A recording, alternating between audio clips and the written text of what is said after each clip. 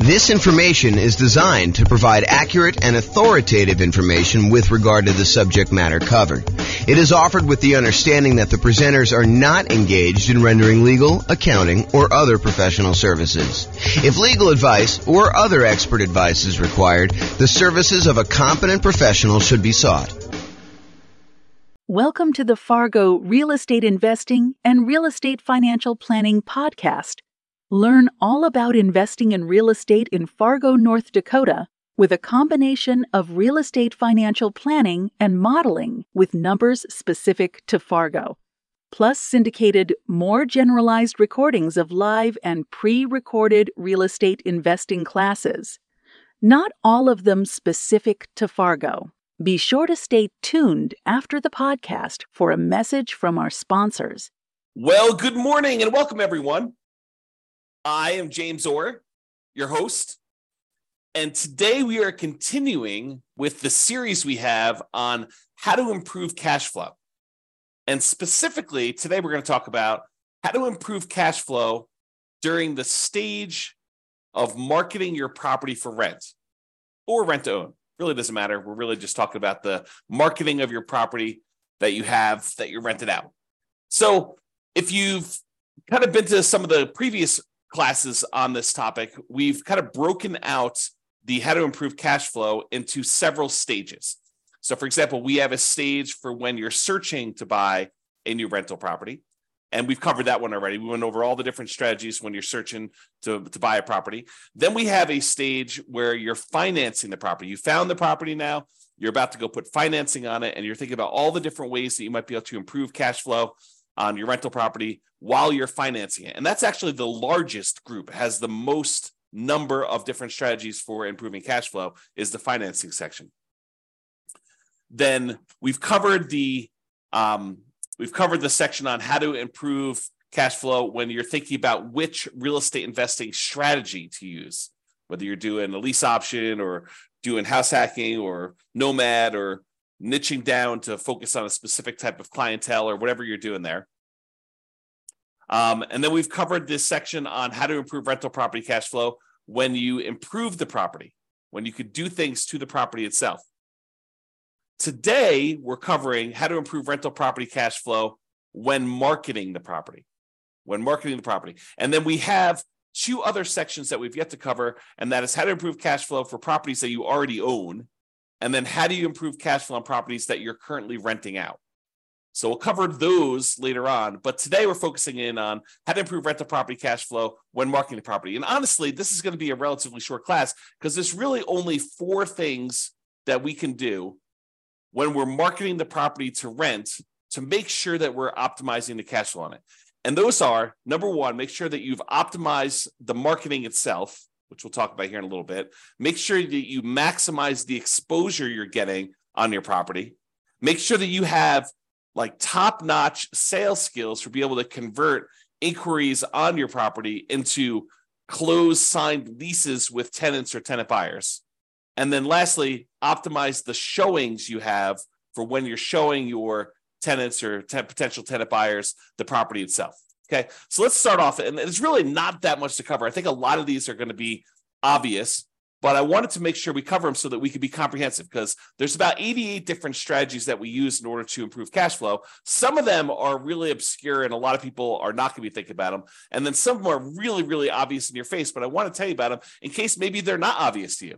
Or maybe you've not thought about them, or maybe you are, you're about to rent your property, or you're about to go buy another rental property, and you're thinking about the different discrete stages, and you're not thinking about these things in advance when you could be preparing for it. For example, maybe you need to do some prep into improving your sales skills, and you should do that early on so that you're not overwhelmed trying to close on a property and get the property marketed and rented and all that other stuff. And you're also thinking, man, I should probably learn how to, become a better salesperson to be able to, get the tenant or tenant buyer in this property converted into an actual signed lease and a profitable rental. So let's talk about this. So optimizing your marketing. And this is really about things like, do you have professional grade photos?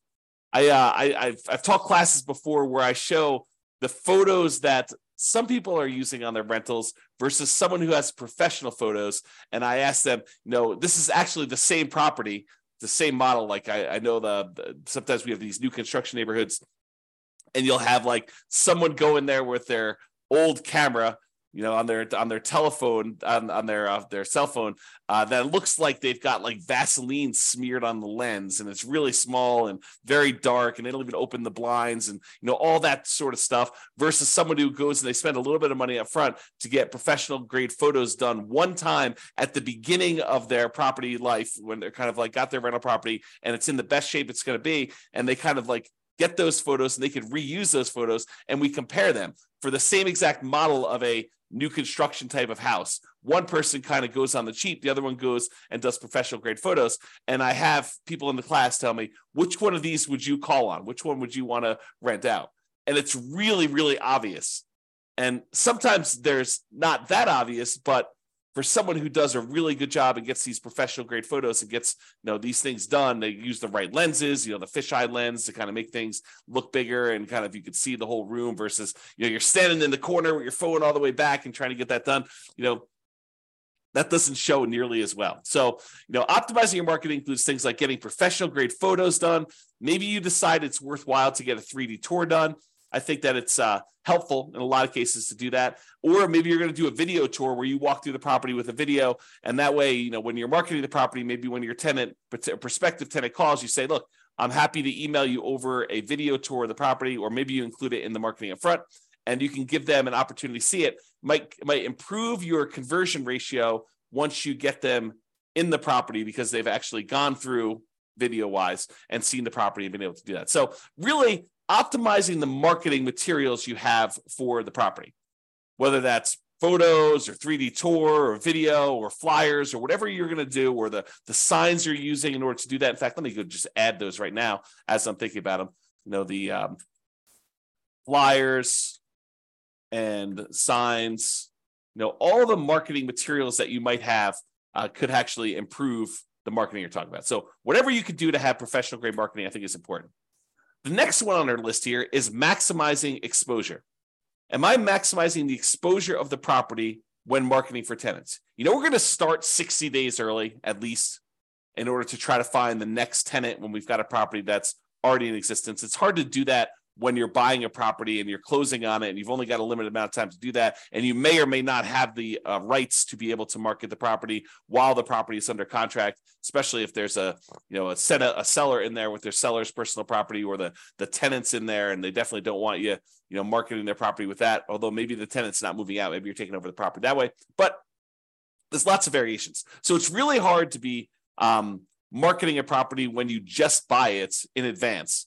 So you're going to have a little bit of exposure. But most of the time, if you've got a tenant in there and your lease says that you have the right to start marketing the property early, we're going to be asking the tenant whether they're planning on renewing, and telling them the renewal rate, somewhere about 90 days at least in advance of their lease expiring.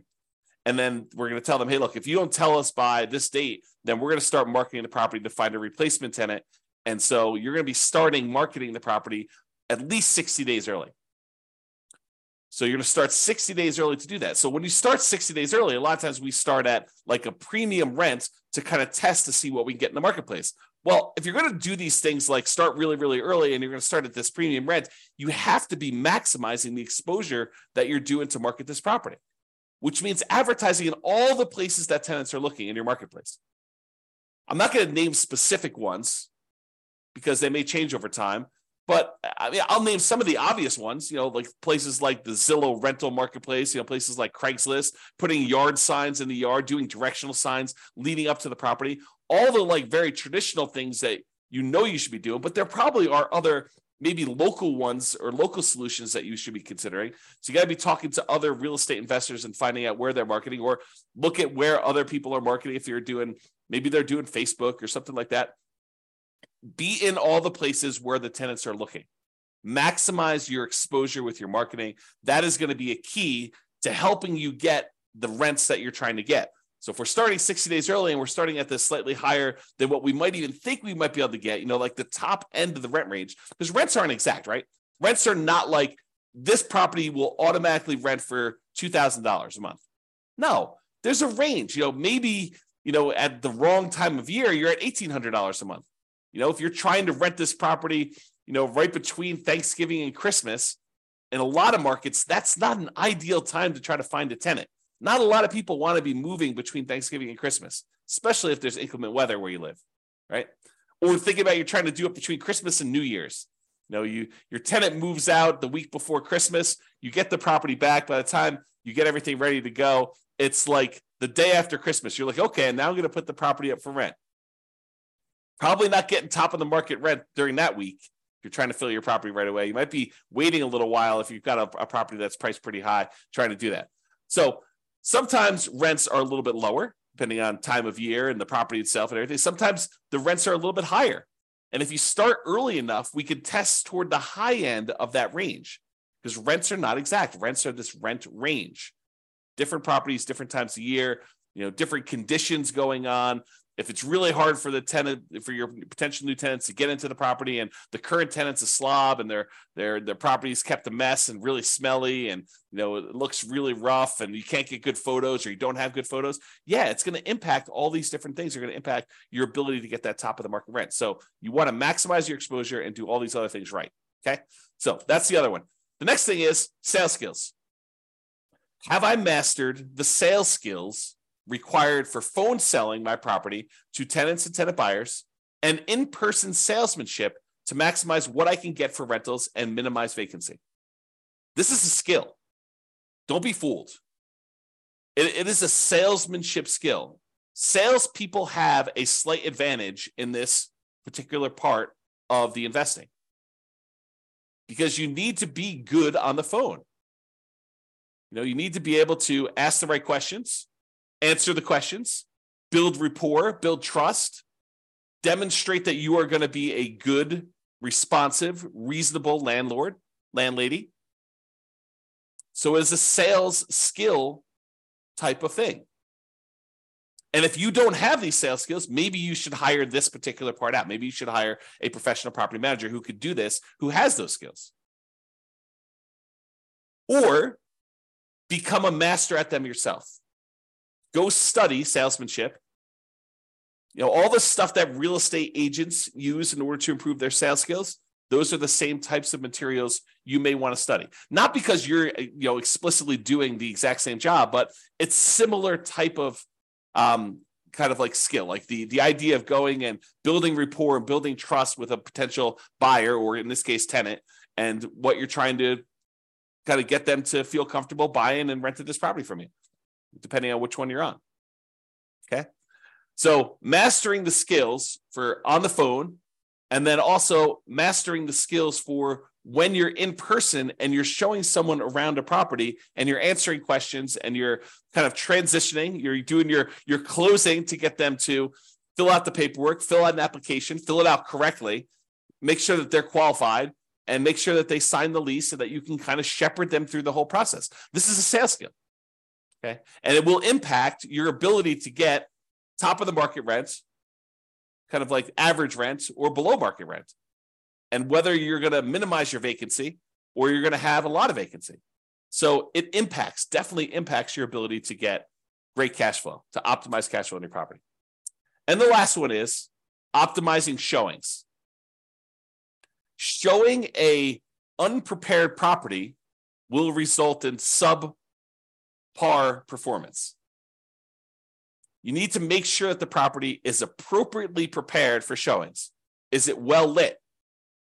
Are all the light bulbs working? I mean, like obvious stuff. When you kind of like do the showings, do you open up all the blinds to get sunlight in so that someone doesn't come in and say, wow, this place is really dark? Like, I don't think I'd want to live here. It just seems really gloomy and poorly lit, especially if your tenant has got they like it dark in their bedroom or something like that. You need to go in there and make sure that the place is well lit, that people can see in there, and make sure that it looks good and that it smells good. If your tenant is not the most clean, your current tenant is not the most clean kind of tenant in the thing, maybe you have to do something about that. Or if it's a vacant property, definitely do something about that. Make sure the property smells good. Make sure all the repairs are done on the property. You're setting the tone for the relationship you have with the tenant when you're showing them the property. If you're the type of landlord that has all these different deferred maintenance items that are left undone, that is signaling to the current prospective tenant or tenant buyer that that's the type of landlord you are and that things are not done, they're not repaired. So make sure that these things are done. Make sure that it's clean. Make sure that it's neat. Maybe reward your current tenant for helping you keep the property clean, neat, smelling good, well lit, and let you know if there's any repairs that need to be done so that you could do them before you do these showings so that you can get maximum rent. Okay, so those are the tips we got for improving cash flow when marketing your property. Remember, optimizing cash flow is really about maximizing the income we have on the property and minimizing the expenses. And when you're marketing a property, you're really helping with both. You're trying to get that very top of the edge, top of the rent range rent, and you're trying to minimize any vacancy you have by getting the property occupied in a reasonable amount of time. So you're really working for both ends when you're marketing your property. Minimizing your exposure, or maximizing your exposure, I should say, when marketing your property helps you maximize that income you could generate from your property. So it's really better to think about all these different stages for optimizing cash flow. Take a more holistic approach and optimize at various stages to make sure that you're getting the maximum rent through all the different parts of buying your rental property and getting it rented there. All right, so that's all I got for you. This has been James Orr. I hope you enjoyed this class and I hope you implement some of the strategies to improve your cash flow. That's all I got for you for now. Bye-bye for now. With home prices up, mortgage interest rates up, and rents up, but not quite enough to counteract the higher prices and interest rates, cash flow on rental properties in Fargo is harder than ever. Book a call with the Real Estate Financial Planner to apply our proprietary 88 strategies to improve cash flow on your rentals. See the show notes for a link to schedule your call and improve your cash flow today. If you're a real estate agent, lender, or professional in Fargo that wants to help our real estate investor listeners, consider reaching out to learn about collaboration opportunities with this podcast. We'd love to add more value to our listeners by having you assist our investors buy, sell, and finance their real estate investments. See the show notes to schedule a call to discuss collaboration opportunities.